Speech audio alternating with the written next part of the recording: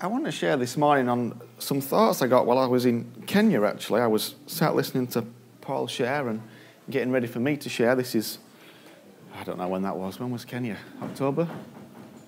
A little while ago, anyway. And of course, there I was thinking about this thing about buildings and the desire in Africa to have a building and then to have some massive speakers to blast everything out into the place there it is. And it's like a big thing to have a big building. And I was thinking, okay, how can I speak into this thing? And God led me to 2 Samuel 7 that we'll get to in a minute. But what's fascinating about the whole thing is because, of course, the heart of what we hold, or part of the heart of what we hold, is that you go from the inside out.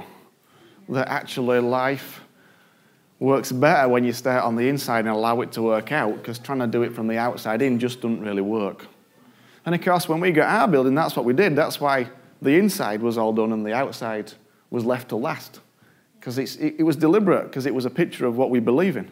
We didn't make the outside beautiful first to make it all look good on the outside, and then you come in and it be all rubbish. Because that's not what we believe how it works. So we make the inside beautiful first, and then it flows out to the outside. By the way, if you were at our carol service, you'll have seen we've got some beautiful exterior lighting now, lighting all the front of our building up that's new. It's not quite finished. We've got to find a way of lighting the central bit without dazzling people, but we'll do that soon.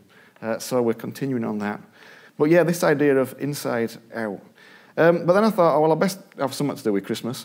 So we're going to call it Emmanuel, because really what I want to talk about is the fact that God is with us. And the fact that God has always wanted to be with us. And that despite what you might have thought from reading the Old Testament, that God desperately wanted to be with his people. He never wanted to be separate. And he didn't want to be locked away anywhere. So we'll start here anyway.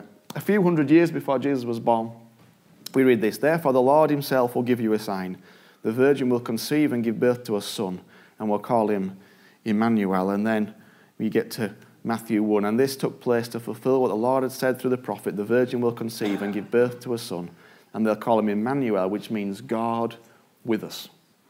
So the very act of God sending Jesus was that it might be with us. But this wasn't a new idea for God, as I'll show you. God being with us wasn't a new thought or a new idea. God had always wanted to be with us. In fact, I'll show you that all through the biblical history, God wanted to be with us. But the actions of human beings meant he ended up behind big walls, often distant, and difficult to see and interact with. But that was never his heart. And as you read through the biblical history, what you see is that it's not God that hides away and makes it difficult to connect with him.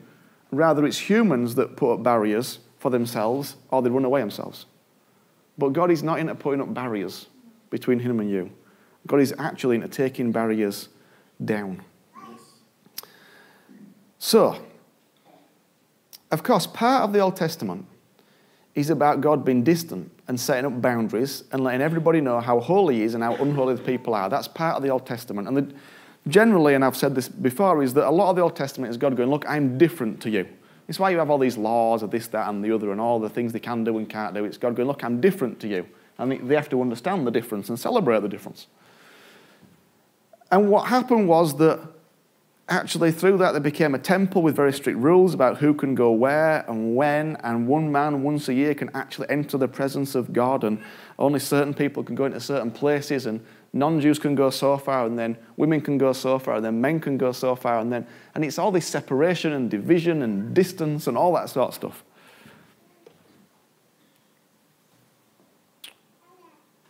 But I'm not sure God wanted it to last as long as it did. But let's go back to the beginning first of all. Exodus 24. "When Moses went up on the mountain, the cloud covered it, and the glory of the Lord settled on Mount Sinai. For 6 days the cloud covered the mountain, and on the 7th day the Lord called to Moses from within the cloud.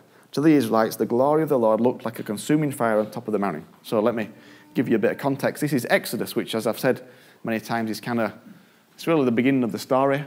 Genesis is the prequel, as far as I'm concerned, about how we get to Genesis, because Genesis is about liberation. It's about being set free. It's about being God going, you're in a mess, you're in slavery, you're suffering, and I want to take you out of that and rescue you and redeem you from that. So the heart of God right at the beginning is one of restoration, rescuing, redeeming, all that sort of stuff.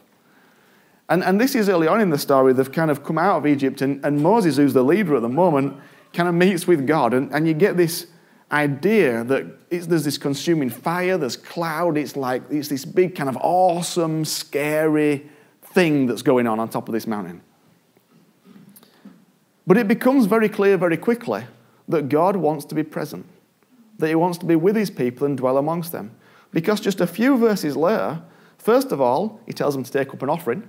And then he says, with the money that you've just taken up, the gold, the silver and all that, have them make a sanctuary for me, and I will dwell among them. So this is really early on in the story. God's going, I want to be with them. I want to dwell among them and be among them. And that word dwell is really important because it means to settle down. God wants to settle down and be with his people. God wants to be with them, amongst them, all around them. God's heart all along, even at the very beginning, was to be with his people. He didn't want to be distant. Like any good dad, he wanted to be with his kids, to enjoy their presence and their relationship. That's what God wanted all along. He wanted to enjoy being with his people. He didn't want to be totally miles away from them. And it's not easy to see from the English or even in your English Bible or those translations, but when you look into the Hebrew, you find that this idea of dwell and this idea of presence on the mountain, they just mean the same thing. God's basically going, I don't want to be up here on this mountain with just you, Moses, because there's all these people and I love all them as well. Let's find a way where we can both come down the mountain and be all together. I don't want that just one man comes up the mountain and you have this wonderful, nice time with everybody else there. Actually, because I'm so distant and because you're so distant, they get it all massively wrong anyway. Actually, let's all be together. And the sanctuary or tabernacle is another word the Bible uses that God has them build. It's essentially a way of his presence staying with them. And at this point in the story, it's a tent and there's some specific instruction about how to build the tent and some specific things to put in the tent. And they're all symbolic of who God is and what he's like. But it was never God's desire to be separate. Of course, there was a reason God was up on the mountain in fire and thunder and not with the people. Because if you go back to the beginning, you read this in Genesis, right at the very, very beginning of the story. Then the man and his wife heard the sound of the Lord God as he was walking in the garden in the cool of the day, and they hid from the Lord God among the trees of the garden. Who creates the first bit of distance? It's not God. Human beings create the first bit of distance. God is with them. He creates his garden. He's walking. He's loving the presence. He's a good dad. He wants to be with his kids. He enjoys being with his kids. But then his kids decide that they're going to disobey dad and do some things that God has said is not helpful. Not because dad's a mean, horrible dad, but actually because dad loves his kids. In the same way that as a dad, I love my kids. So there are some boundaries for my kids' sake. Not for my sake, but for my kids' sake. And the kids, because this is what kids do, decide they know better than dad and decide they're going to do what they think is best. And then they find out that dad knew best all along. Surprisingly, we just keep doing the same mistakes time after time after time. But that's really what happened. The kids decide to do things their way, and then they become overcome with shame and guilt, so they put distance between themselves and God and they hide. But God was still walking in the garden. God was not distancing himself. And if you know the story, you know there are some consequences to this. No longer can they walk and talk together in the garden. There's a distance between you. But God, of course, as you read quite soon on in the story in Exodus, wants to get back with them. God's finding a way to be back with them. And of course, that's got parallels for us because it's our choices and our thoughts and the lies that we believe that put any distance between us and God. God has never, ever put any distance between himself and you. But you may have put some distance between you and God. But he has never put any distance between you. When we get things wrong, it's our shame and our guilt that we allow to sit on ourselves and our desire to hide that lead us away from God, just like Adam and Eve did. But of course, even when we get it wrong, God is always walking with us, close to us, looking for us. And because of Jesus, there is no need for separation and distance because God has already done everything necessary to bridge that gap. You see, the truth is that any distance you feel from God is not on his part. No matter who you are or what you've done or where you've been, or whether you know him or don't know him, and whatever you think about him, any distance is not on his part. He is close. He is there and he is with you. He's always walking with you, looking to be with you and enjoying your company. You realize Jesus enjoys being with you. He actually likes being with you. He wants to be with you. He enjoys it. But we always sometimes forget that he's like that, and we definitely forget that he's there. So, let's fast forward a few thousand years to the time of David. By this time, the Israelites have settled in Canaan, and they've defeated most of their enemies.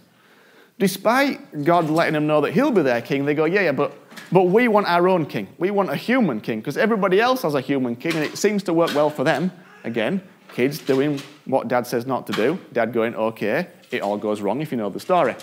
But they go, we want a king. Okay, you can have a king then. Are you sure you want a king? Oh, we want a king. Okay, I don't think you should have a king. No, we really want a king. Okay, there you go. Because dad's a loving dad.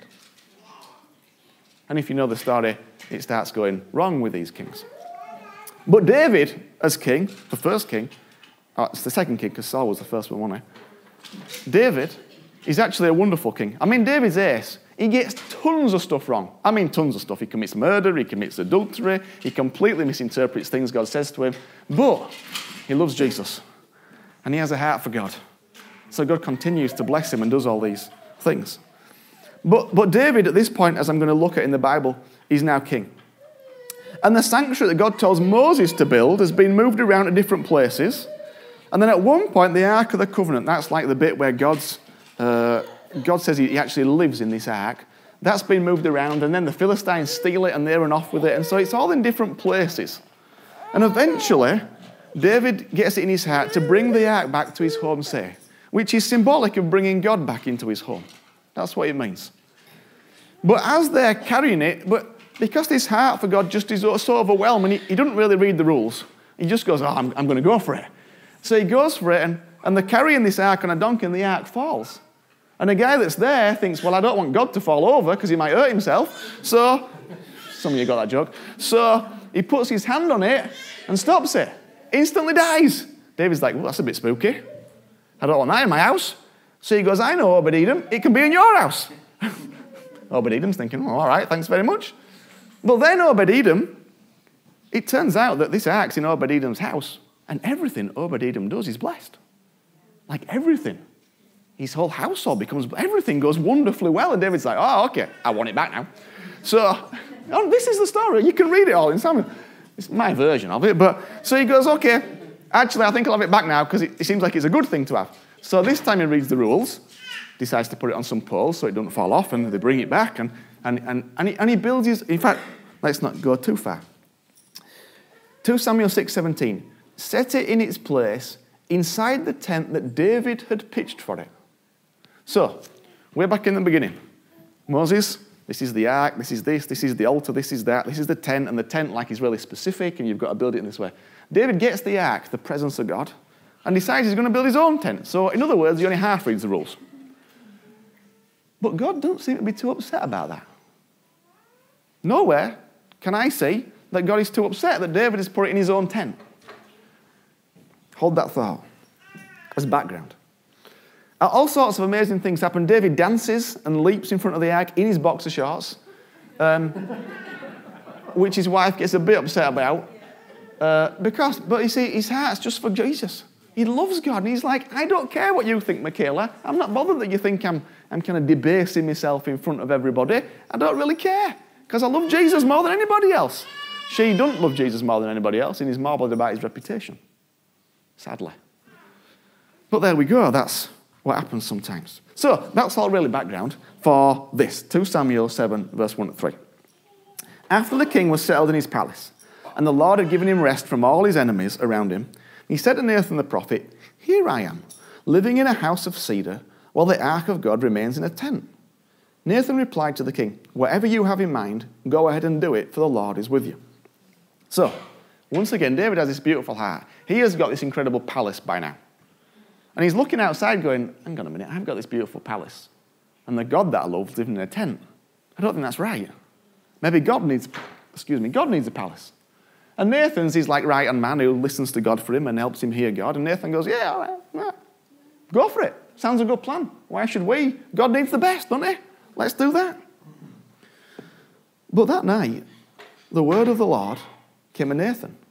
saying, "Go and tell my servant David, this is what the Lord says. Are you the one to build me a house to dwell in? I have not dwelt in a house from the day I brought the Israelites up out of Egypt to this day. I have been moving from place to place with a tent as my dwelling.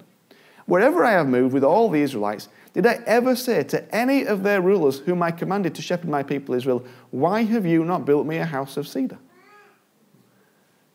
It seems God's desire for a house is not quite as strong as David's desire for a house. Because David's going, God needs the best house. That's his heart. Oh, God's got to have the best. I'm going to give God the best. I'm going to build him the biggest house ever.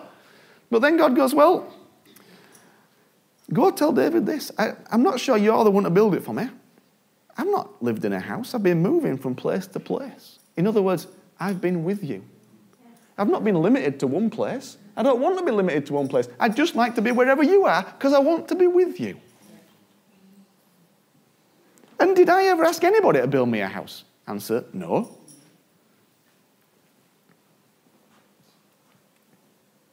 It goes on. Now then, tell my servant David, this is what the Lord Almighty says. And when you listen to this, listen to what he doesn't tell him to do. I took you from the pasture, from tending the flock, and appointed you ruler over my people Israel. I have been with you wherever you have gone and cut off all your enemies from before you. Now I will make your name great, like the names of the greatest men on earth. And I will provide a place for my people Israel and will plant them so that they can have a home of their own and no longer be disturbed. Wicked people will not oppress them anymore as they did at the beginning, and have done ever since the time I appointed leaders over my people Israel. I will also give you rest from all your enemies. The Lord declares to you that the Lord himself will establish a house for you. God says nothing about a building and everything about people. It's all about people. Everything he says is about the people he loves, how he's been with David, how he's protected him, how he stood up for him, how he's looked after him.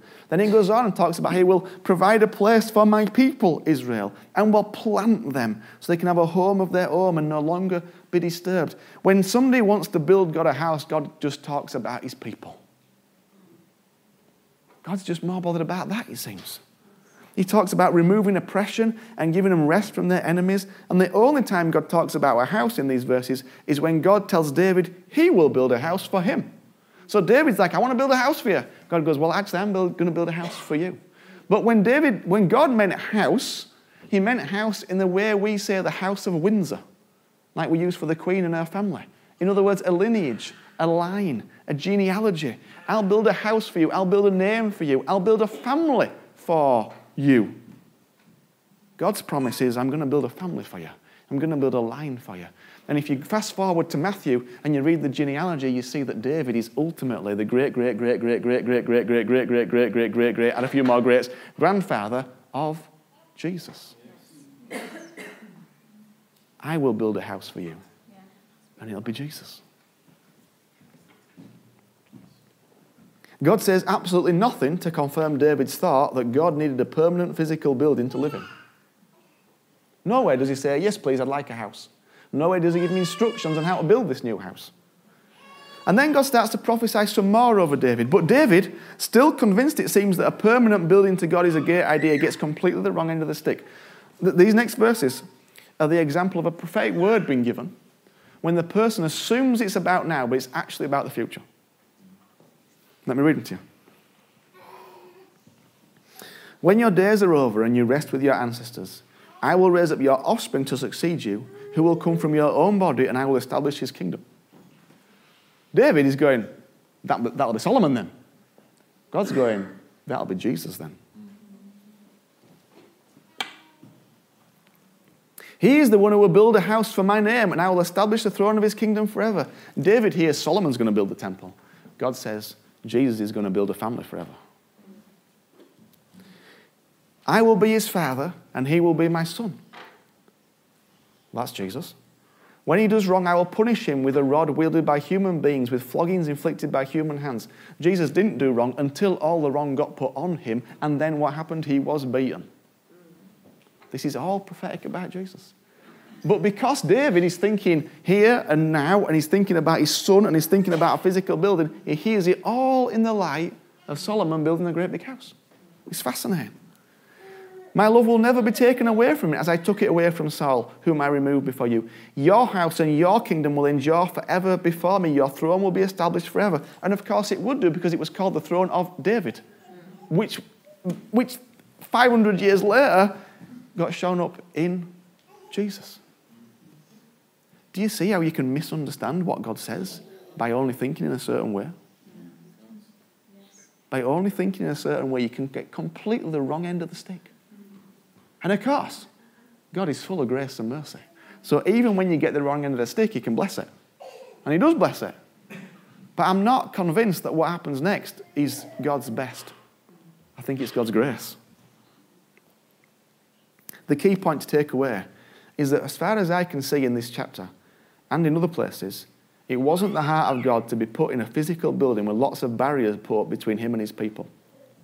And it's interesting to see how David and the people worshipped when the ark was in the tent that David built. Now, David was a man way ahead of his time, like way ahead of his time. Because the temple had very strict rules and regulations, and certain people can go certain places and all that sort of stuff.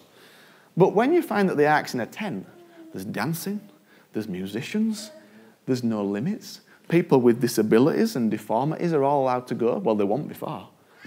Like David, when he puts it in his tent, he breaks. He's literally 1,000 years ahead of his time, because this is 900 and something BC. He's 1,000 years ahead of his time. And everything that happens is they're all celebrating. There's total freedom. There's joy. There's everything going on. It's amazing. And actually, David's tent is probably the most significant, because when the prophets, in 500 BC, Solomon built this temple. In 500 BC, it all gets destroyed by Nebuchadnezzar, right about there. And then the prophets start talking. But they start talking about which temple will be restored. And they don't talk about Moses, and they don't talk about Solomon's, they talk about David's. Both Amos and Isaiah say he's going to raise up David's temple. Why? Because David got it right, but then he got it really wrong. Because, in other words, David's tabernacle was a huge step forward in bringing people together and allowing people access to God. Many of the barriers that, of course, God put up, because initially God wanted to make the point that he was different. But actually, just 1,000 years before Jesus, it seems, David understood the heart of God, that they were all to come crashing down. But then he misinterprets the prophetic world, and they go backwards. Because then he decides Solomon's going to build the temple. So then they get out how a temple should be built. So they go all the way back to Moses. They get out all the rules about what a temple should look like, how it should be built, but they bling it up, basically, because that's what they do. And they bling it up. Because it's not a tent anymore, it's a building with gold, and it's this massive, huge structure that took like decades to build. David got caught up with a temple and a home and a building. And crucially, how things had been done in the past. And when he did that, he actually went backwards. And all these barriers came up again.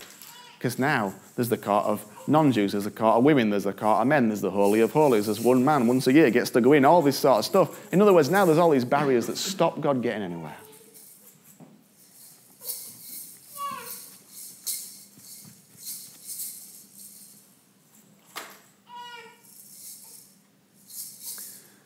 The idea of Emmanuel wasn't a new thing God was doing when he sent Jesus. It was the same thing in a new way. God with us was not a new thing in Jesus. God has always wanted to be with us. And all through the Bible and all this, you see that David is way ahead of his time. And actually, if he'd have maybe heard it differently. And of course, I don't know that he could hear it differently. I'm saying this in the light of knowing what happened with Jesus and all the prophecies and all the New Testament in 2,000 years. So I don't think he could have heard it differently. But looking back, you can go, okay. Maybe he hit something. And then he went backwards. So this is the challenge for us.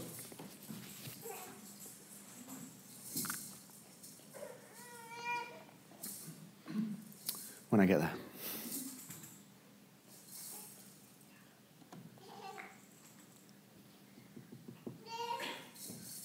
God has always been doing the same thing, but in different ways. And there is a danger that we assume God is going to do what God's going to do in the way that God did it. But God will not do what God did in an old way, because there might be a new way. And there's a real danger that you hear God and assume that means this way, when maybe God means a different way. And I felt like it was really important, even as we come to the close of this year and start to move into another one, that we remember there are always new ways for God to do the same thing. And just because he did it one way, don't mean to say he's going to do it that way again. And often we miss it because we already pre-decide how God is going to do something. And then we get upset and say he hadn't done it. All the while missing how he did do it, but we weren't open to it. And then the other lesson to close with is whether we are those who bring down the barriers or put them up. Are we people who make it easier for others to connect with Jesus, wherever they're at on their journey with him? Or do we make it more difficult? Are we those who bring down walls, or do we put up walls? It seems clear to me that the heart of God is always to bring down walls, always to make it easier for people to come to know him and to understand his heart for them. It's always easier. And that has some big challenges, I know, in our culture and our society, but the heart of God is to bring down walls. God did not make it difficult for people to come near him. God didn't make it difficult. He didn't put barriers up, and he didn't ban people, or none of that. God welcomed people. And you only have to read what Jesus did and who he met with to see that. Because everybody Jesus interacted with was on the edges of society in his day. Pretty much everybody. So that must say that anybody on the edges of our society, that's where he'd be. And that's where we should be. Not putting walls up, but making it easier. But remember above else that he is with you. He will never and has never left you nor forsaken you. You may not have felt him, and you may question why certain things have happened if he was there, but in spite of all those questions, he was and is Emmanuel. And that can never change. It did never change, and it will never change. No matter what. Even if other people, through their mistakes and misunderstanding, put barriers, the truth is, he's always been Emmanuel.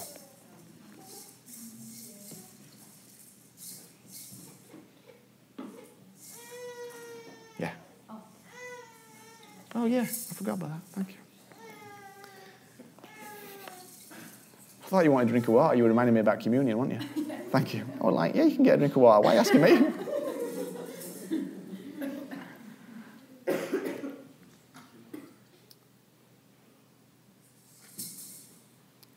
I know it doesn't always feel like he's with us, but what it feels like, frankly, is irrelevant.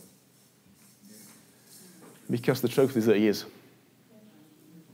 And your feelings are simply a temporary, momentary sense of time. Truth remains forever. He is with us. And he has never made it difficult for you to be with him.